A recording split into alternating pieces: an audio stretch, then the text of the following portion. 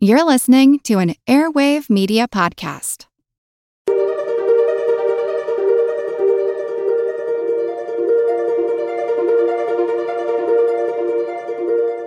Over 7 million different animals inhabit our planet. Bottlenose dolphin, this could be a two-parter, I know that, so... What can they teach us? Bottlenose dolphins will help the fishermen catch fish. They'll I don't know if they push the fish towards their fish nets, and then they'll actually signal. Many species are in crisis and need your help. Join the movement at allcreaturespod.com. Welcome to All Creatures Podcast. This is Chris. And I'm Angie. All right, bottlenose dolphin, this could be a two-parter, I know that, so I think we're going to go light on some details because their behavior, I mean, not only is this an iconic, very iconic marine mammal, but their behavior is insane. They're just incredible animals. Oh, it's been such a fun week learning about them, doing deep dives into the literature, their vocalizations, their group hunting strategies, their cognition. It's just, we're going to have a lot of fun on this podcast talking all about bottlenose dolphins, and they're everybody's favorites, right? I mean, they're just so fantastic. And I'll tell you what, preparing this pod this week, I'm like, man, maybe I took a misturn in my life. I should have done dolphin research. These guys are so fascinating. And I feel like I just touched the tip of the iceberg of learning about them and really, really getting to know more about bottlenose dolphins. And I'm not done. I know the podcast will end tonight when we're finished, but my research for fun, because yes, I'm that big of animal dork, will continue. And there's some books I think I want to pick up and just learn more about them. Well, I mean, behavior is a passion of yours. You know, you did research in land mammal behavior. So jumping into the ocean and looking at their behaviors. I remember when we dorked out on the orca episode. So dolphins, strap yourselves in, get ready. Just fascinating. It'll be a good ride for sure. And also to top off this week is we will be releasing an amazing interview from another Whitley Award winner from 2021, Pedro Fuete, who is working in Brazil to conserve the Lahil bottlenose dolphin.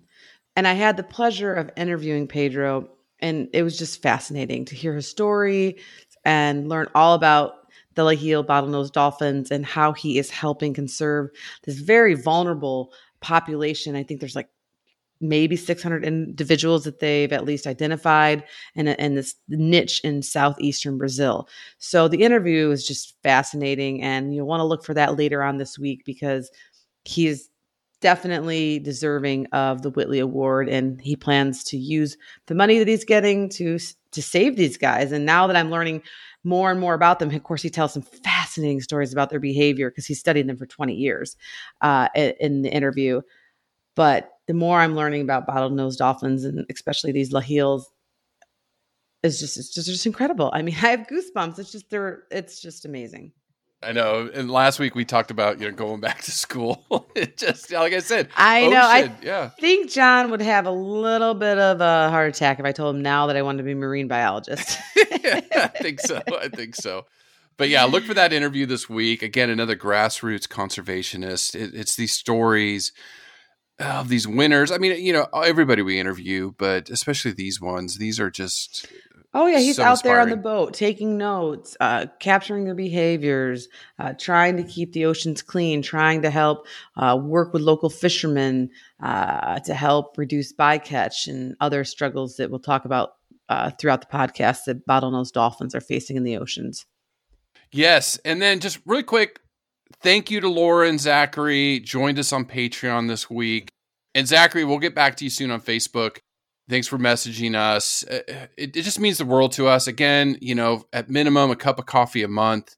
It just means the world to Angie and I and helps us give back to organizations and then also just keep doing what we're doing. The many hours that we put into this each week to spread this conservation message. So you can check us out on Patreon. The link's always in the show notes. But thank you so much. Yeah, and don't forget too that if you do sign up with us for Patreon, we donate 25% of any proceeds to the organization that our Patreons select. So we're giving money back to some of these amazing groups that we interview and talk about on the podcast, which is really helpful to them. So that's definitely a way that you can feel good about giving to us to give back more to the animals. And also this week, if you are looking for a free and fun, definitely thing to do, All Creatures Podcast is hosting a team for the Plastic Free Eco Challenge. We do this each July. And I know it says plastic free in the name, but it's really, of course, it's almost impossible to go plastic free. And what we do in the challenge is you just set little micro goals that you can complete either every day or once a month. And the more you do and participate and learn about how to help reduce plastic, the more points our team earns. And we're doing pretty good so far. Out of like the 362 teams, we're right now that our team members, kudos to all of them out there. Thank you so much for participating. We're like ranked 33rd. So yeah, of course we're not beating John Santa Fe College Teaching Zoo, but and not that it's all about winning. No, it's all about winning right now. Yeah. But if you have interest, you can go to plasticfree.ecochallenge.org. Chris will put it on the show notes. Mm-hmm. It's not too late to join, and even just learning about it, joining scores us some extra points. And when you do sign up, you just have to give them your email, and then you want to search for All Creatures Podcast. Yeah, and they don't spam you or anything like that. And you do learn a lot. No, they're very respectful. Learn a lot. Mm-hmm. And, thank you for doing that. And yeah, this month we're sending money, actually for the last couple of months. So we're sending money to Project Coyote and the American Cetacean Society. So we are supporting them through our listeners. So thank you so much. Which is perfect because we're talking about cetaceans today. I know, cetaceans. It's so describing them. One thing that surprised me, I didn't realize how big they can get. Yeah. I never think of bottlenose dolphins as being that large. I mean, they're big. They're big. Well, mammals, I think it's because if you've been lucky enough to see them from a boat, which I have, they're far enough away, right? Where you can't really tell their size. Well, the funny thing is I was telling the boys this morning on the way to school, I told them a story when I was surfing one day in California, paddling out, and dolphins came in and were riding the waves. And I remember seeing, mom, I thought it was a mom and a dad. Who knows? It could have been like mom and grandma and a little baby in the middle of the wave. And I remember watching that approach me, and I was just like in total awe. And I forgot to dive under the wave, duck dive last second because I was watching these dolphins surf. I got slammed. I'm being tumbled. And I'm just underwater, not even caring, just like, that's the coolest thing I have ever seen, I love it. I love it. My boy, I don't know if they were bottlenose dolphins. I assume they were. Sure, I don't know. Sure. Well, you had to take a wave to see some dolphins. I would say it's amazing. Pretty fair trade. Yeah, it was amazing. The boys were laughing about it, but yeah.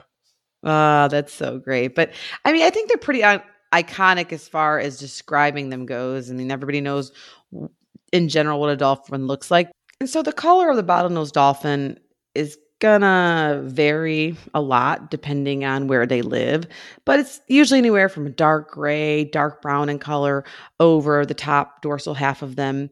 And then on the underside, it's going to be maybe a little bit lighter gray, bluish gray, perhaps, maybe even almost a pink tint on the underside. And that's that counter shading that we've talked about before, where they're darker on top and lighter on the bottom to help protect them from predators, right? When predators look up, they can't see them as much. So sometimes when dolphins age, once again, depending on where they live, they might even have some molding or some spots that will occur throughout their body. And I mean, what got me was at their largest, they can get up to 12.5 feet long or 4 meters. Mm-hmm. Which is pretty long for a dolphin. And then they can weigh up to 1,400 pounds or 640 kilograms. Now, most aren't that large, but to me, it's just huge. It's just huge. Yeah, I agree. I was definitely the weight of being 1,400 pounds. I'm like, that's a large horse. No, it is. It is. As far as weight's concerned. Mm-hmm. Yeah. I mean, they're big. They're big. Bottlenose dolphins live... Again, these temperate tropical waters, pretty much all around the world. Yeah. Everywhere besides the Arctic and Antarctic circles. Right. And they like water that's between 50 to 90 degrees Fahrenheit or 10 to 32 degrees Celsius. So, all the way up there, I'm looking at the map, Norway, off the coast there, off the coast of Canada. Not up in the Bering Strait or near Alaska. That's too cold for them, but definitely around here, New Zealand, Australia, Southeast Asia, Africa. I mean, throughout the world, that's where you find bottlenose dolphins. And then just transitioning to Waikarangi, oceanic predator. We talked recently a lot about oceans in Seaspiracy. We're going to talk a lot about oceans this month in Plastic Free July. But being that they're everywhere in the world and they're widely distributed, they have a major impact on our ecosystem. Oh, yeah, Chris. It's been said before that bottlenose dolphin populations can be indicators of the marine ecosystem and its health. So it just goes to show that they have that predator role, and they eat a lot of small fish and squid. So they're really important to mitigate those populations, as far as if there's not enough dolphins in water, those populations are going to explode, and that's going to be problematic. So they help keep that healthy checks and balances, or the food web, streamlined. And why care? Why else care about them if they're just so cool? Yeah. In general, it's rare to meet a human that's like, oh, dolphins are not, or, I don't like dolphins. Like, I don't know if I've ever met anybody that's been like, yeah, dolphins are just boring, or I would never want to see a dolphin. They're really fascinating creatures. Obviously, here in the United States, there was a show long before my time called Flipper, where kids fell in love with a dolphin that interacted with humans. And it's just, culturally speaking, regardless of where you grow up, there's either stories about them or shows and books. It's just, people are just fascinated by them. And then later on the podcast, we'll talk about stories where dolphins are helping humans in several different ways. Some really altruistic behaviors from them, which means they will help and do things without actually getting anything in return. So I think that it's fair to say that whether it's from an ecotourism point of view or just people out on the water, people love seeing dolphins and knowing that they're in the water. And I think it would be a really, really sad world if there were not dolphins in them from a human perspective. But then I think it'd be devastating from an ecological point of view as well. Oh, it's not hard to convince people to care about bottlenose dolphins. They are so iconic. I go back to my childhood. They're in our psyche. Oh my gosh, you just summed it up just like that. That's a perfect description, Chris. Yeah. They're amazing. They're amazing. Now, to kick off this month, quickly, I'm just going to throw numbers at you talking about plastics in the ocean. We talked about this in Seaspiracy a little bit. There was a lot to dissect in that film. I guess, Angie, one of the things, the more I dissect that film, the more problems I have with it. But I did want to talk about why plastics in the ocean are still a major issue, even though in that film they kind of attribute a lot of the plastic to fishing nets and fishing gear. I really think that film's more of a hit piece on the fishing industry. So being neutral scientist, what are the facts? And that's kind of what I did in the rabbit hole I went down. Now, what we know, some of the data from multiple organizations, and the UN's always a good one to go, but looking at some of these other governmental studies, about 12 million tons of plastic are washed into the oceans each year. So we know a lot of our garbage, and maybe in another pod in a few weeks, I'll talk about some of the sources. Southeast Asia, what rivers, a lot of rivers are driving a lot of this pollution into the ocean. Now, in the UK, up at Pip's neck of the woods, a governmental study estimated about 100,000 marine mammals and turtles and about 1 million seabirds are killed by marine plastic pollution annually. Okay. Now, we think, trash on the beach. That is an issue. I've done beach cleanups. Angie's done beach cleanups. I've seen it, Southern California, tons of garbage being washed up and then tons of garbage being left on the beach. So that is a source of marine litter, but there are more major sources, I guess is what I'm trying to get at. Like I said, a lot of plastics are washed through rivers. You can think of it like this way: in major cities, urban areas, a lot of garbage getting washed into sewer systems. Yeah, well, in Florida, it's our rainy season right now. In fact, a tropical storm, low-grade hurricane is going to be here in probably about 12 hours. So we better get this podcast done. I know. But it's our rainy season. The ground is saturated. There's a lot of standing water. There's a lot of water going into our sewer systems. And so that's just what I always talk to the boys about. It's one thing to tell them, make sure and pick up our litter or pick up other people's.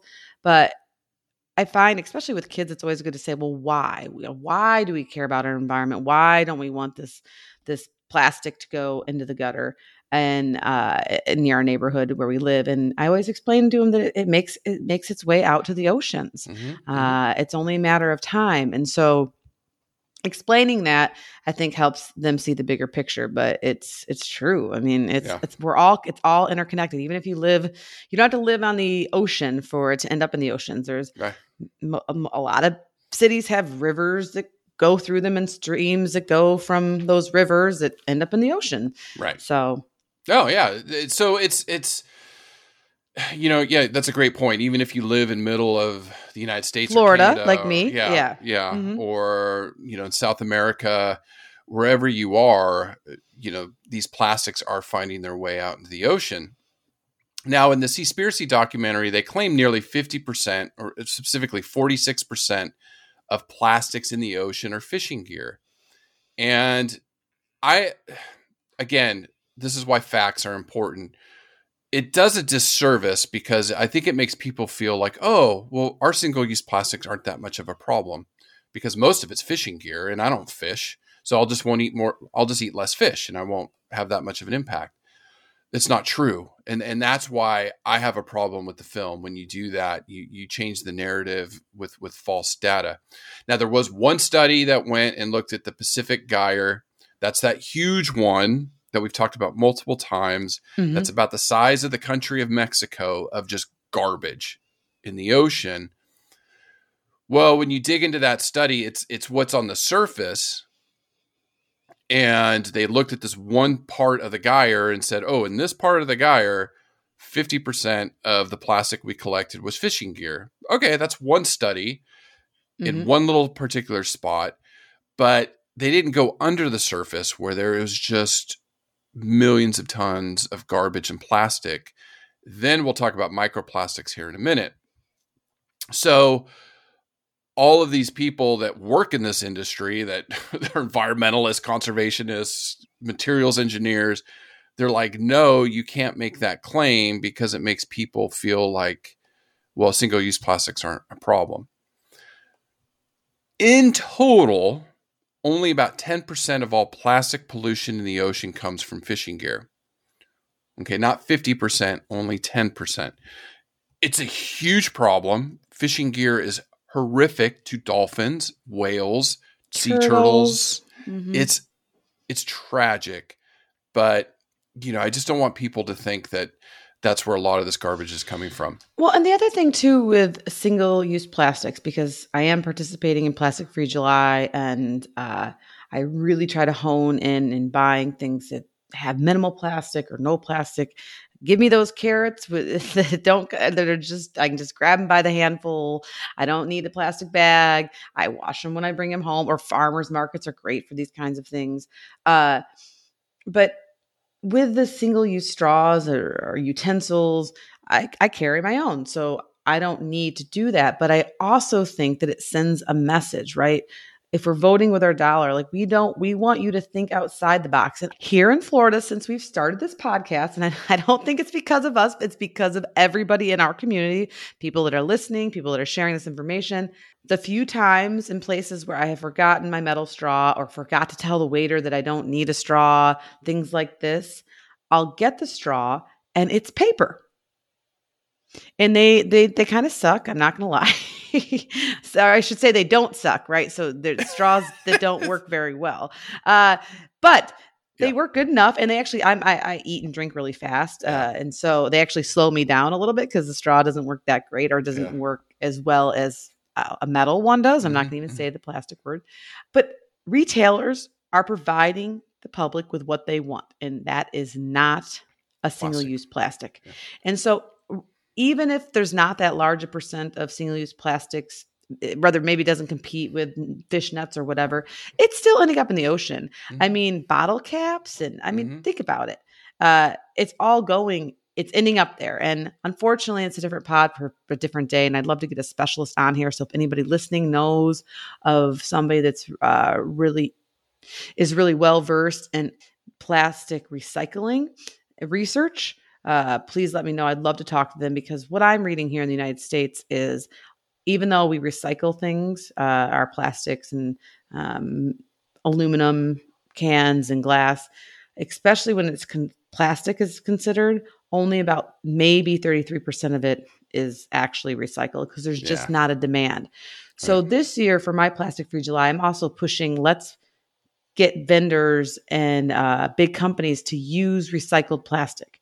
Unfortunately, at this point in time, it's cheaper for a water bottle manufacturing company or a soda bottle company to buy a new bottle to put the water or the soda in than to actually melt down and reuse the one that you spent your time recycling.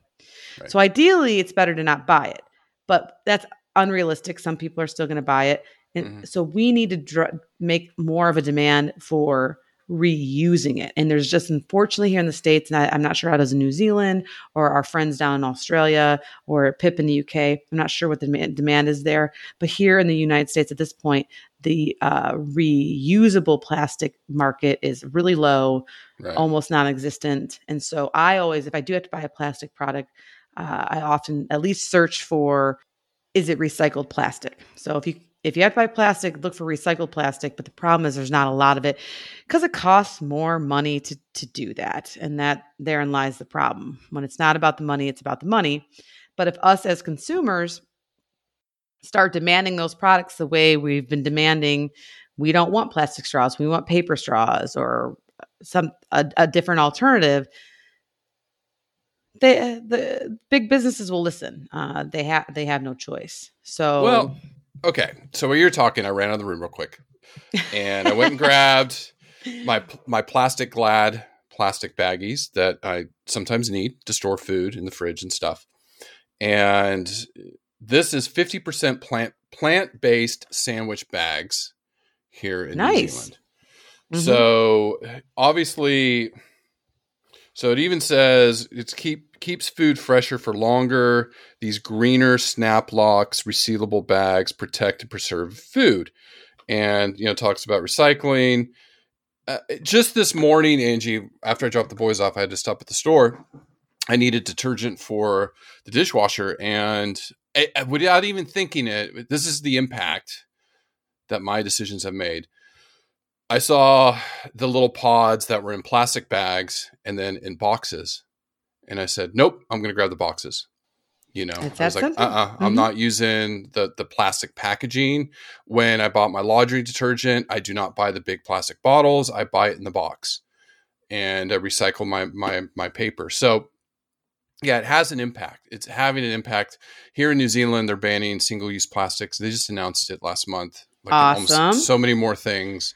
Yeah, I was really happy here in the States going to Target and buying deodorant, which is very necessary when you live in Florida. Yes. And you're a busy mom like myself. Yes. And they had a really good selection of deodorant that comes in a paper, thick cardboard tube instead of a plastic container. And it wasn't just one brand. It was several different brands and even some well-known brands as well. And so that's showing me that there is people are starting to think about the products they buy. Right. And if they cost the same, why not just get the paper one? Right. So things like that. But we have to do this together as a community, and that's why I think this Plastic Free July movement that All Creatures Podcast has been doing the past couple summers is really great. It's really helped educate me.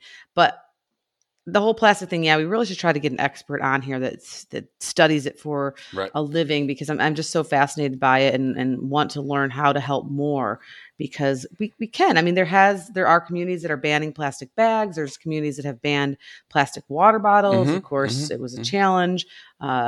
But so together, I think we can do some of these things to help marine wildlife. We just have to like, I think of these ourselves dolphins swimming out in the ocean, getting trapped in fishing gear, which is horrific. Eating, we've seen it, sea turtles eating plastic bags because they look like jellyfish.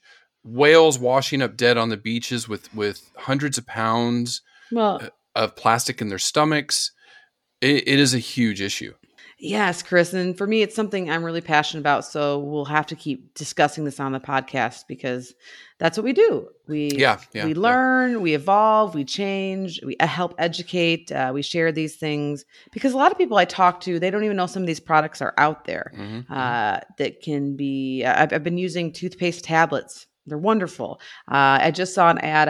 I don't know the company's name. I'll have to Google it, but you can buy little tablets and then you fill a container full of water and you toss the tablet in, and it becomes hand soap, dishwasher liquid, laundry soap, whatever. I mean, it makes sense, right? Like the little concentrated pill, you and I, we understand enough about chemistry to know that that's possible, right? Yeah. So just genius ideas, thinking outside the box. Remember, and plastics originate from fossil fuels, which is a whole nother discussion I'm going to save for another podcast, because I want to be correct in what I'm accusing energy companies of doing, things like that. Just to tidy up some of this data. So 10% of the plastics in the ocean are fishing gear. The other sources, about 20 to 25% comes from rivers, and then about 55-60% comes from coastal areas. And we know human population is pretty high on the coast. I know in the United States, a lot of people move to the coast. They want to live near the ocean. Now, globally, there's about 350 million tons of plastic produced. So this is a rabbit hole I'm going to go down later, as far as how much of an environmental impact plastics have, not just on the oceans, but to climate change. I mean, just producing 1 ton of plastic generates 2.5 tons of carbon dioxide. And that's from Material Economics, a study in 2018. I'm going to go down that rabbit hole another day. Really quick, as these plastics degrade, I mean, it can take up to 400 years for some of these things to break down. They become microplastics. Okay, so they become tiny. This is where fish eat them. Smaller organisms eat them. So, starting with bottlenose dolphins, they eat fish that have been eating a lot of this microplastics. They ingest that in their system, right? And I know I brought this up a few weeks ago, but there was a 2020 study that came out of Italy that they found plastic particles in human placenta. Oh, sure. Yeah. I mean, we are what we eat. So yeah, that microplastics, 10 microns or smaller, they're finding that can be carried in the human bloodstream, are now being found in human placenta. So that means it's in our blood. We're inhaling it, we're eating it, we're absorbing it in our body, and we are carrying plastics in us. So that should horrify anybody. What does that lead with? Cancers, health issues?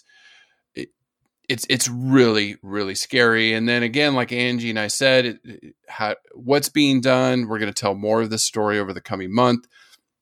It's a personal choice, like us and you listening, and then governments banning single-use plastics around the world, and then also consumers. You're key to that.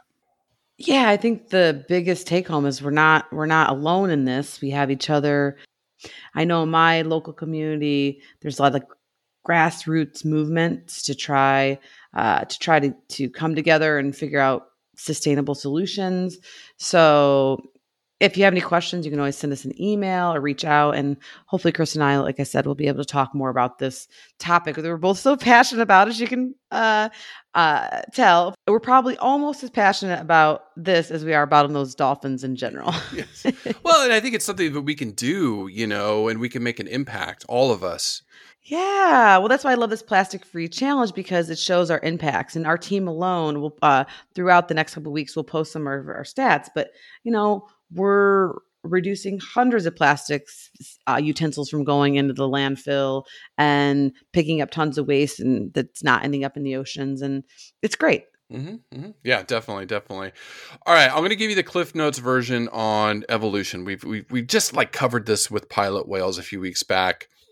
Very similar with the bottlenose dolphin. I mean, there's about 6,500 mammal species. About 130 of those are aquatic mammals. The bottlenose dolphin is Artiodactyla, which again is our even-toed ungulate. So they have all their friends on land that are close relatives or older relatives. Yes. Yeah. So there's about 400 species of aquatic and land-based Artiodactyla in that order. Now, the infraorder is Cetacea. So this is the whales and dolphins. You have about 86 species. I think we covered this with one of our whale species, but you have Odontoceti, the toothed whales. So this is where our dolphins fall into, the sperm whales, beaked whales, porpoises, all of those. Then the Mysticeti, which is our baleen whales, which the blue whale, that one still blows me away. I got to see a blue whale. I have to go see a blue whale. I'm going to go off New Zealand and find one of these days. All right, bottlenose dolphins, Delphinidae. Again, I think in the pilot whale, I saw 35 species. There's about 42 species, subspecies of dolphin, and then 7 species of porpoises. The species of dolphin do include those killer whales, pilot whales, and all those others, right? So they're in that dolphin family. Now, the bottlenose dolphin genus is Tursiops. So there's currently 2 species in that genus. You have the common bottlenose dolphin and the Indo-Pacific bottlenose dolphin. Then 2 subspecies. So the Black Sea bottlenose dolphin and then the Lahil's bottlenose dolphin. So the scientific name is Tursiops truncatus for a bottlenose dolphin. And then you have that's the common.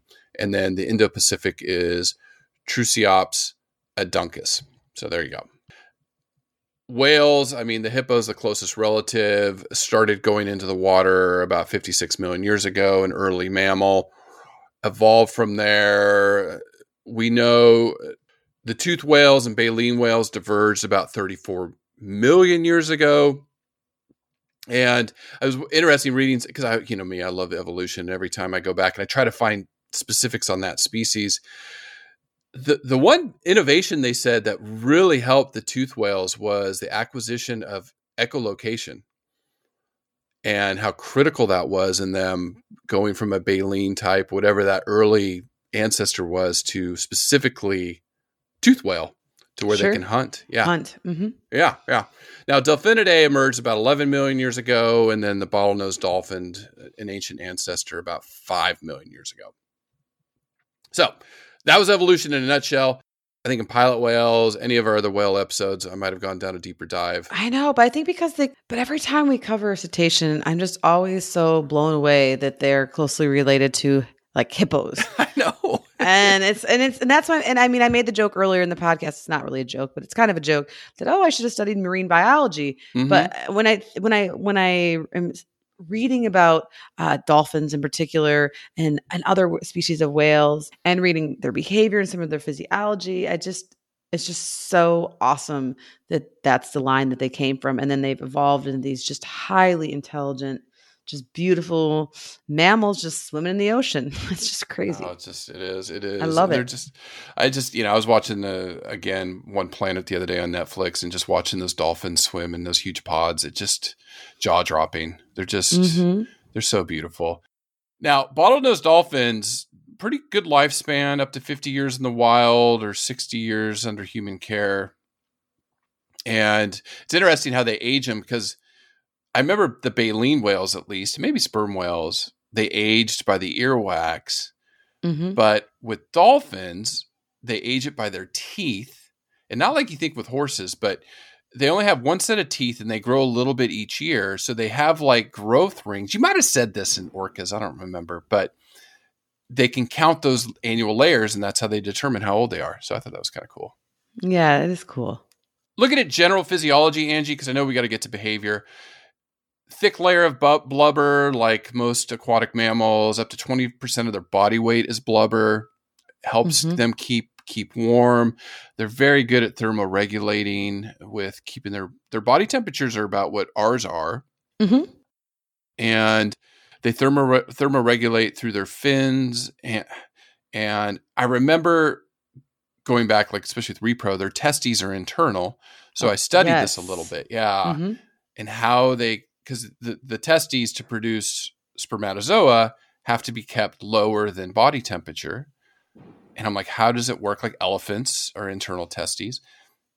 How does it work in dolphins? And it is through those, they have a special blood vessels set up that their pectoral fins, and I think even the dorsal fin, runs to the testes to keep the blood cooler. It's such a fascinating to do the system. countercurrent heat exchange, right? Yeah, Mm-hmm. yeah. And then just some other facts about swimming for them. You know, when they're out in the ocean, they routinely go anywhere from 3 to 7 miles per hour, or 5 to 12 kilometers per hour. But the maximum speed observed was around 18 miles per hour or 30 kilometers per hour. So they can go fast if they need to, but generally don't, obviously, to conserve energy. And they can jump, Chris. That's what I was reading. Yeah. Up to a height of 6 meters or 20 feet in the air. Yeah, it's incredible. Yeah, the like spinner dolphins. Like, why do they spin? I want to find that one out one of these days. And then, Angie, talking about swimming, and this would maybe jump into some behaviors too. Porpoising, the reason they porpoise is because when they jump out of water, it is more efficient for them. So they go faster because, again, it makes sense. Air has less drag. So they can jump, and they do this porpoising, and it burns less energy. So it's really efficient for them to swim that way. Wow. It makes sense scientifically when you explain it like that. Mm-hmm. I'm just thinking of me doing the butterfly, which is not a sight that really anybody should watch. I was more of a distance freestyle swimmer in high school, but whenever I tried the butterfly, where you're coming out of the water with your arms and you're doing the dolphin kick with your legs. I was pretty slow when I was, because it's kind of like a porpoising type move. Yeah. And wow, but it makes sense that they're just so strong and they're coming out of the water. And I know there's plenty of people out there that are really good at swimming the butterfly stroke, just not this lady. Well, it's plus you're a gangly human with 2 long legs and arms and a big and a head, and dolphins' bodies are built very streamlined. Yeah, to fly through the water like that. So just, things like echolocation, sight, all of those things we've covered before in whale episodes, these guys have. They don't dive very deep to get their food, up to 150 feet down, 20 to 40 seconds. They don't go down very long, but they can go down up to 1,200 or 1,300 feet, almost 400 meters. Mm-hmm. So, and then in one study one went down to almost 1,600 feet or 500 meters. They can dive for up to 10 minutes, but they think around 12 minutes is their max of diving. Yeah, I was reading that they usually take breaths every 1 to 2 minutes when they're just swimming about. But on average, the bottlenose, the Atlantic bottlenose dolphin, holds its breath for like 5 minutes. Yeah. Yeah, so then again, like that's other long. cetaceans, longer than me. Jeez, no, I'd be dead. Now, while they're diving, they're hunting, they're looking for fish, squid, shrimp, all of those things that you would think a dolphin would eat, and they need about 22 pounds of fish a day. or food. Yes, a day. about 5% of their body weight. That's Yeah. a fair amount of seafood. Yeah, there's just got to be a lot of burning of energy, swimming all the time. Mm-hmm. And then quickly, what preys on them? I mean, great whites, bull sharks, tiger sharks, usually the smaller bottlenose dolphins. The adults, usually they don't go after the adults. Killer whales sometimes, will go after them. The bottlenose dolphin, it's been observed, but it's pretty rare. Probably because they're a little bit bigger than some of these other dolphin species that get preyed upon, But yeah, I mean, just fascinating. Oh, yeah. Well, and to add a little bit to your nutrition is their hunting techniques, right? So they are a predator and they eat a lot of fish. And so there's several different strategies to consume this 22 pounds a day, or about 5% of their body weight. And so when they're hunting, they'll sometimes feed individually, but it has been reported that they'll sometimes do what is known as cooperative feeding, especially when there's a big school of fish. And Chris, one of the more well-known or studied cooperative feedings with dolphins is this strategy called bubble nets, where dolphins will work together in cooperation to make like a wall that traps the fish, typically sardines. That's what's been reported a lot. And so the other dolphins can come in there and gobble them up. So amazing. Like when we covered wolves and we talked a lot about cooperative hunting strategies or wild dogs.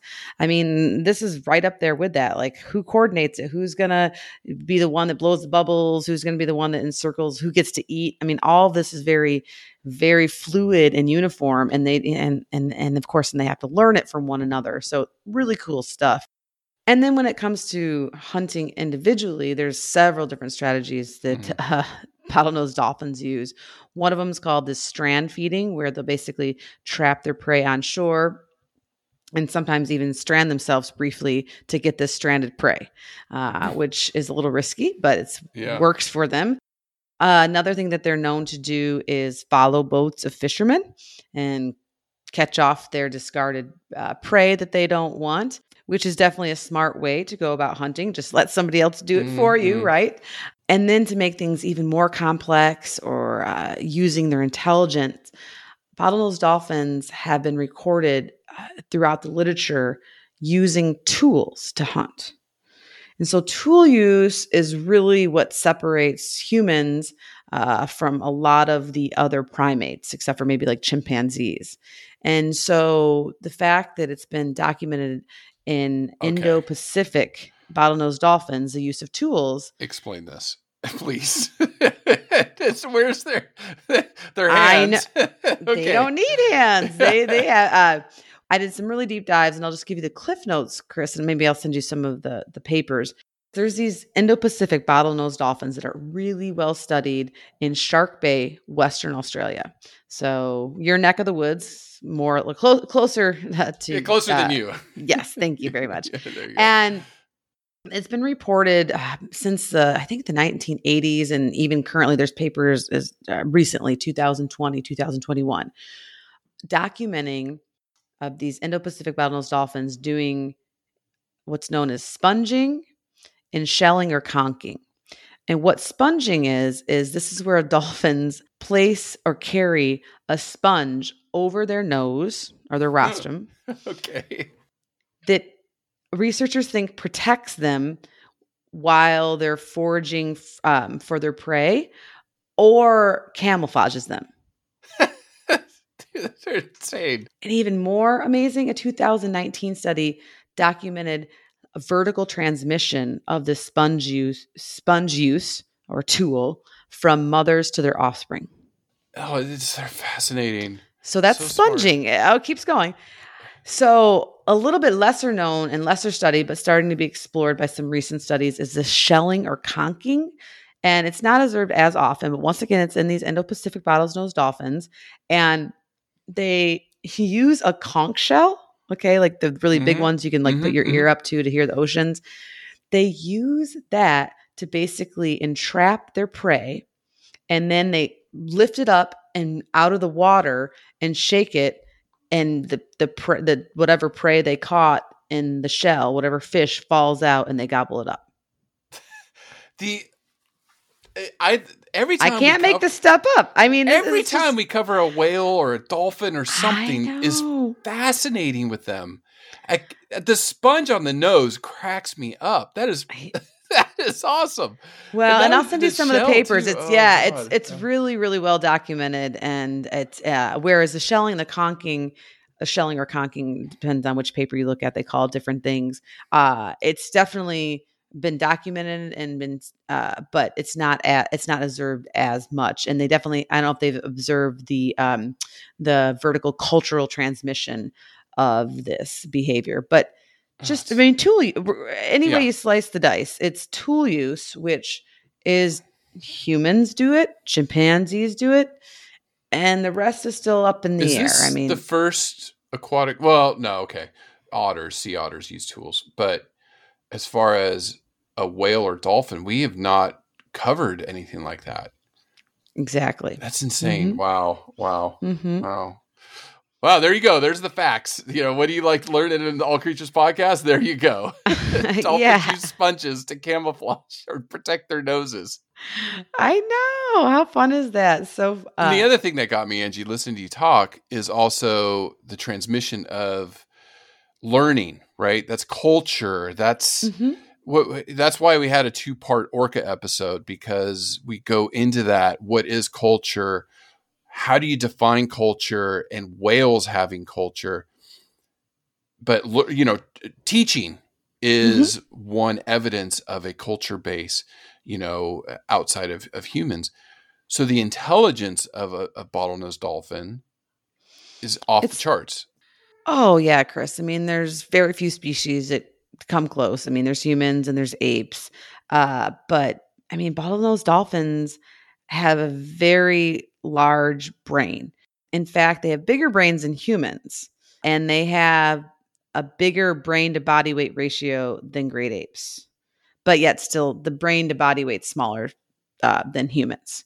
But so basically they're the second most encephalized or big brained creatures in the world that we have. And of course there's several documentations of them using their big brains. Bottlenose dolphins are one of the few species that can recognize themselves in a mirror. So humans can do it.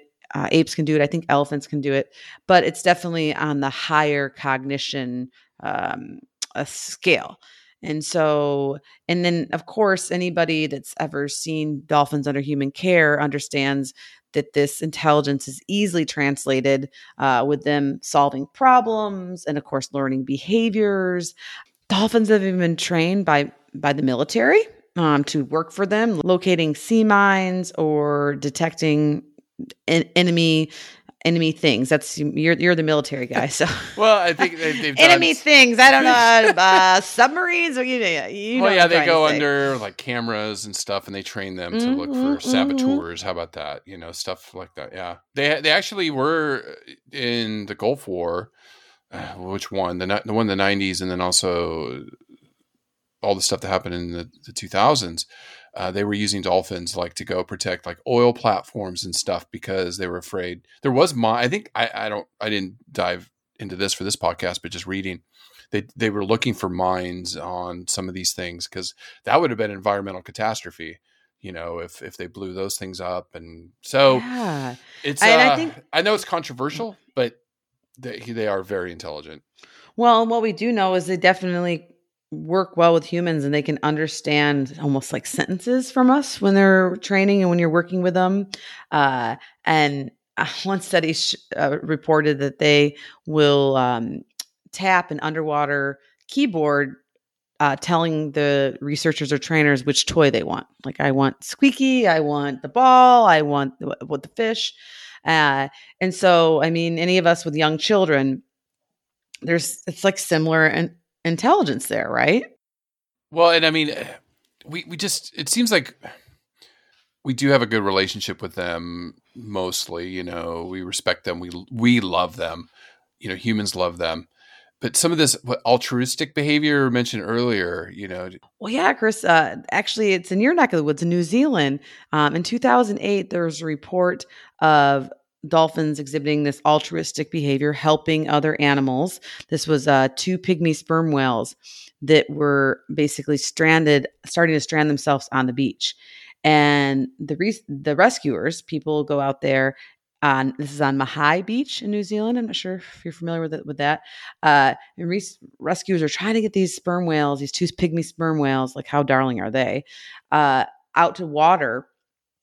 And they just couldn't do it because it's a really stressful situation when whales will strand themselves.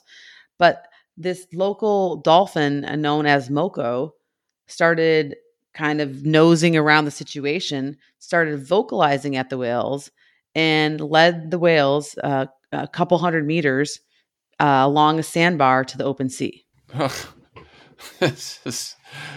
And in 2019, a female dolphin was observed caring for a young melon-headed whale. So basically adopting a different species, a non-conspecific juvenile. So empathy. I mean, and these altruistic behaviors, they're not getting anything out of it. It's not like they're getting food or shelter or safety or anything. They're doing it because it's like, I guess they know it's the right thing to do, or because they have empathy, like you mentioned. What's going on in their heads? Yeah.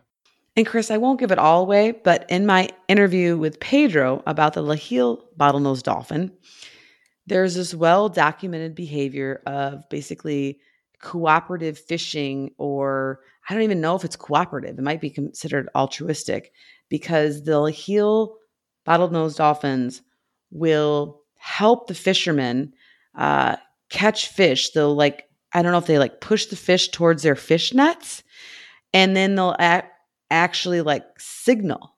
I think the signal is that they come out of the water in porpoise or something, and then that signals to the fishermen to grab up the net and pull up the fish. And I'm not even kidding. It's documented. There's YouTube videos on it. We'll link it on our show notes. Pedro goes into really awesome detail about this behavior. It's very well documented. It's in the literature. And they're cooperating with these local fishermen. They're herding fish into their nets. And then, of course, maybe it isn't altruistic. Maybe it's cooperative, because I think sometimes when fish escape the nets, that's why they nab them. Yeah, they'll get a little bit of that. But I mean, that's a level of intelligence. They're cueing the fishermen to this is when you want to do it. That's a level of intelligence that, it's just, you get these higher order mammals and it's just insane. And then I found so many, I had to pick and choose. There's so many amazing. I know. It's I want to get to behavior.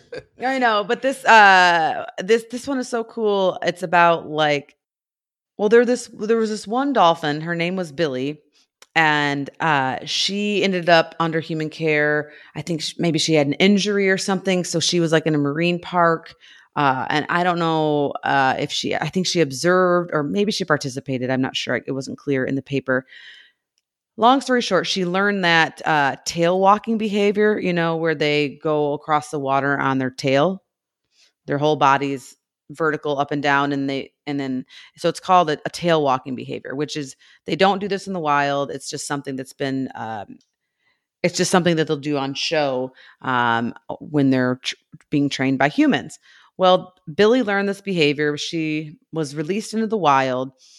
8 or 9 years later, they saw this was a group of bottlenose dolphins that were studied pretty well.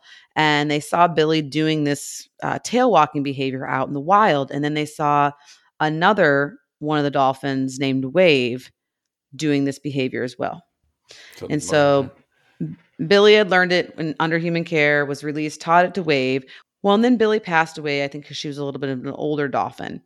And years go by, and it was something like 20 years after Billy's death.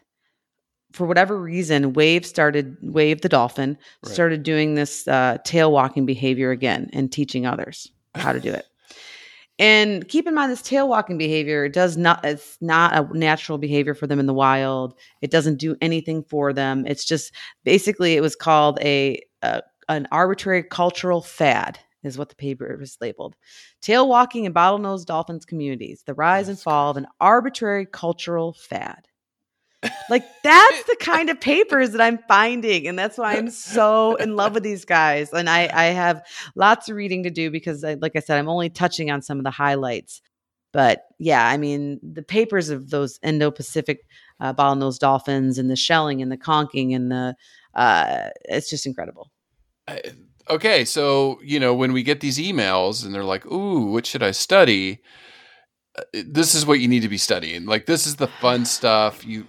We're discovering things about these other species, and it really makes us rethink the planet and all these animals, all the species we've covered. It's just when you start talking about culture and shell use and sponges on noses and teaching behavior to each other. And it's also been reported that bottlenose dolphins will help aid and help recuperate injured dolphins. So, I mean, think of us humans and think of our loved ones that have been plagued with either sickness or disease. And it's very altruistic. We will help them as much as we possibly can, right? And so to see this in wild animals and dolphins, and we know they're smart, but to see that they want to help their pod or their family member the same way we would want to help our family member. In fact, they'll bring an injured dolphin to the surface to help breathe if it needs to. That's sometimes, especially with mothers and calves. I mean, it's just incredible. I mean, they're just such beautiful, beautiful creatures.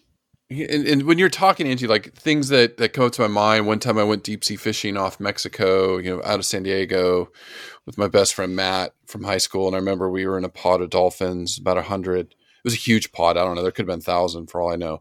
And I could hear them clicking the communication, like, cause they like to swim next to the bows of boats, and that was just a fascinating day.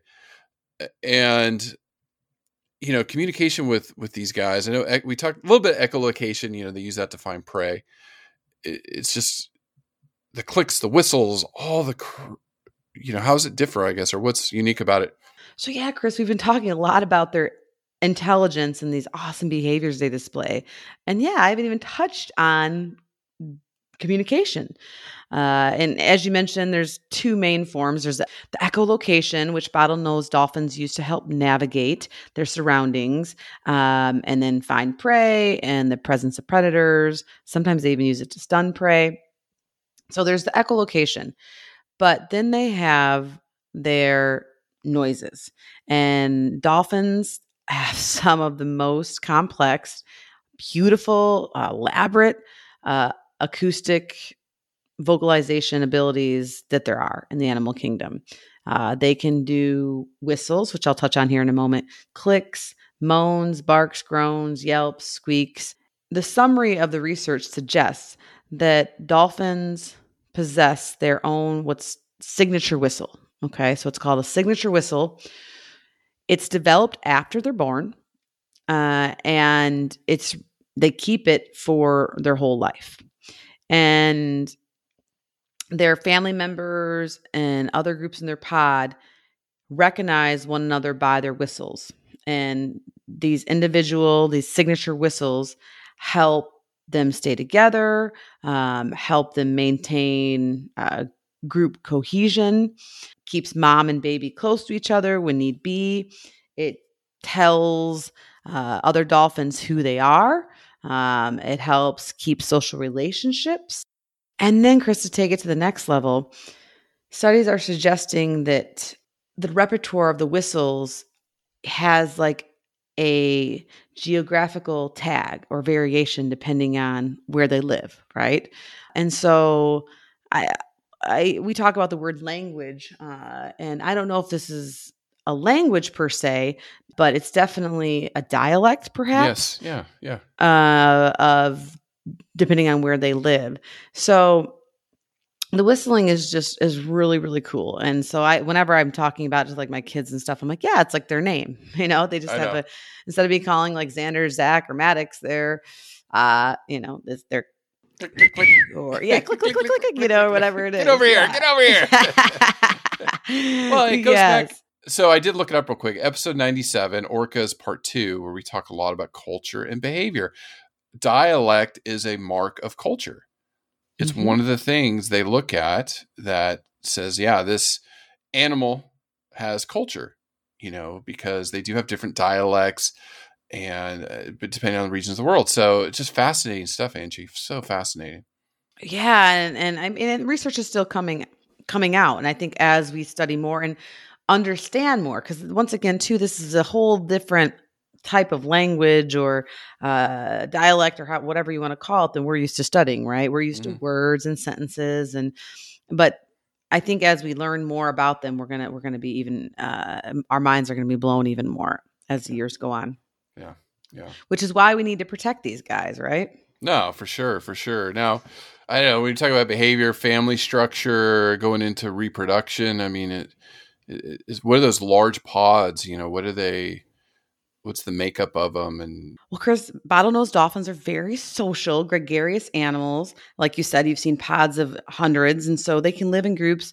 They can be a few individuals to over 100, like you said, you've been lucky enough to see in your lifetime. Right. And they typically live in like these fission fusion societies. So there's subgroups that might leave, like a mother and a calf, and then they'll rejoin. And so their social groups are gonna change depending on where they live and what time of year it is. And technically, bottlenose dolphins, they don't have a per se breeding season. But when they're reproductively active, that'll vary depending on where they live.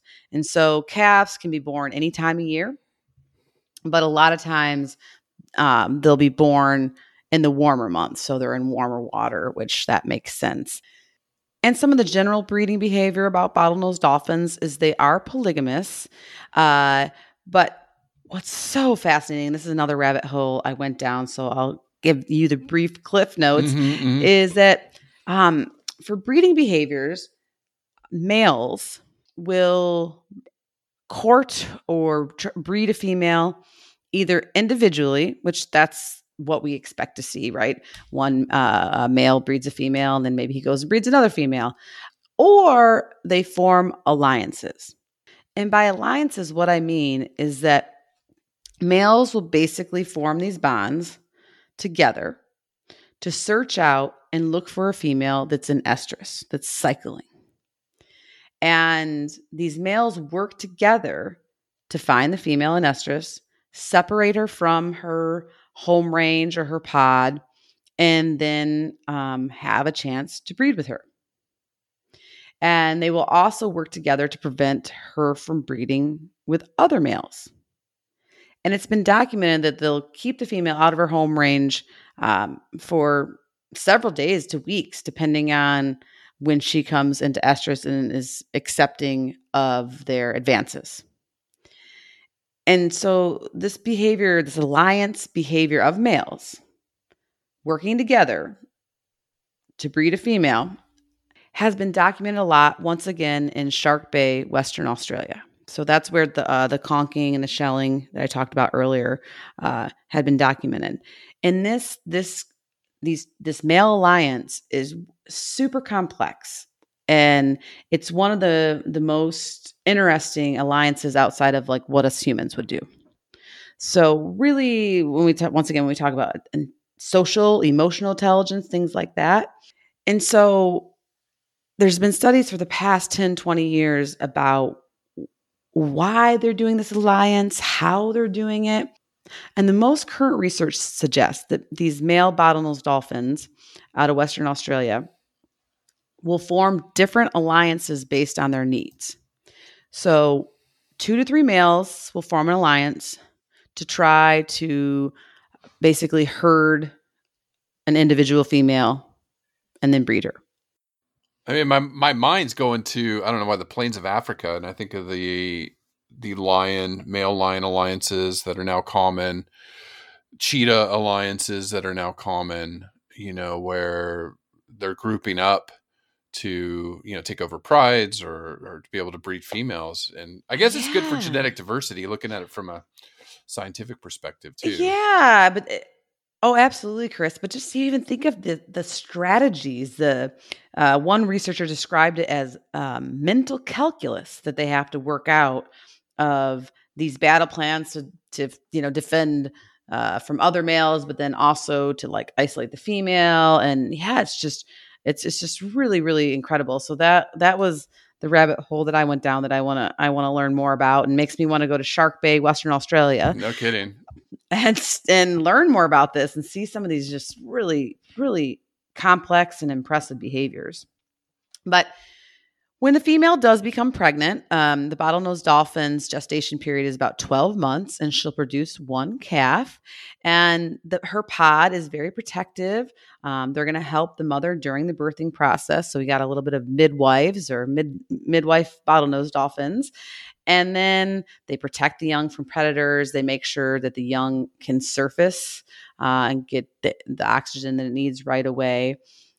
And so female bottlenose dolphin is going to spend a lot of time parenting. The male's not really in the picture at all. Yeah. But the females just do a whole bunch, besides lactating for that long, Right. but also basically doing this vertical transmission of some of these cultural behaviors, whether it's Right. sponging or bubble netting Yeah, I know. or feed stranding, where they Right. strand the feed. So she puts a lot of energy into that. And the female's lucky though, because there has been several reports of alloparenting in Mhm. bottlenose dolphins. And that's where other females within the group help care for each other's offspring. Mhm, So mhm, they'll mhm. look after them. It's almost like if you think of a built-in babysitter. And this helps the young females that aren't reproductively active, like learn how to take care of kids, or maybe learn that they don't want to have kids. Right. I know. But there's also reports too, which I love this, that female dolphins as mothers have different mothering styles. So some of them are super laid back, letting their calves do whatever, explore. And then other of them are like helicopter parents, like very protective, not letting the calf do anything. So once again, when we see those behaviors that are very common in parents, us humans, right? Right. I don't know. What kind of parent are you, Chris? You're definitely not a helicopter. I think No. you're like a nurturing, and you're Non-interference. I subscribe to giving freedom, but make sure they're safe and happy and healthy. yeah, And making That's- their yeah. own decisions. Non-interference. I just subscribe to it. I just don't want to control them. I want them to I don't know express what themselves animal, and- because we always say like bear mom or tiger dad. Well, we're in Um, Australia, so we're talking about the quokka mom. I keep seeing memes about Yeah. a predator. Throw the baby at her. Throw the baby. Yeah. No. Yeah. Maybe we're more like elephant parenting, where you you kind of you Guide. you guide, you gently guide, and hope for the best. I don't know. Yeah. I think elephants do that, but anyways, the different pod for a different day. Yeah. But then keep in mind too, for generation interval, when we talk about the Liheel bottlenose dolphin that is endangered, female bottlenose dolphins really only reproduce every 3 to 6 years. Mhm, And they don't reach their sexual maturity until they're between 5 and 10 years of age. Right. So, I mean, it's not like they're just having babies all the time. Mhm. Yeah. Well, overall, I mean, conservation, least concern with bottlenose dolphins, but the Laheels is endangered. Yes. So, with the subpopulations there, obviously the oceans are in trouble. It's this is the month. So, we've got some more exciting species coming your way in the next few weeks. Organization, that's out there. Obviously we've covered quite a bit. Like we just said, the American Cetacean Society, we're sending them money this month. Who else is out there? Well, of course, I want to give a huge shout out to Pedro Fruet, the Whitley Award winner. His organization is kaosa.org, and it can be found at www.kaosa.org.br. And Pedro is working specifically, we're talking in the boat, taking data day in, day out on protecting and conserving the Laheel bottlenose dolphins, which are endangered, and they live in this very kind of niche area of southeastern Brazil.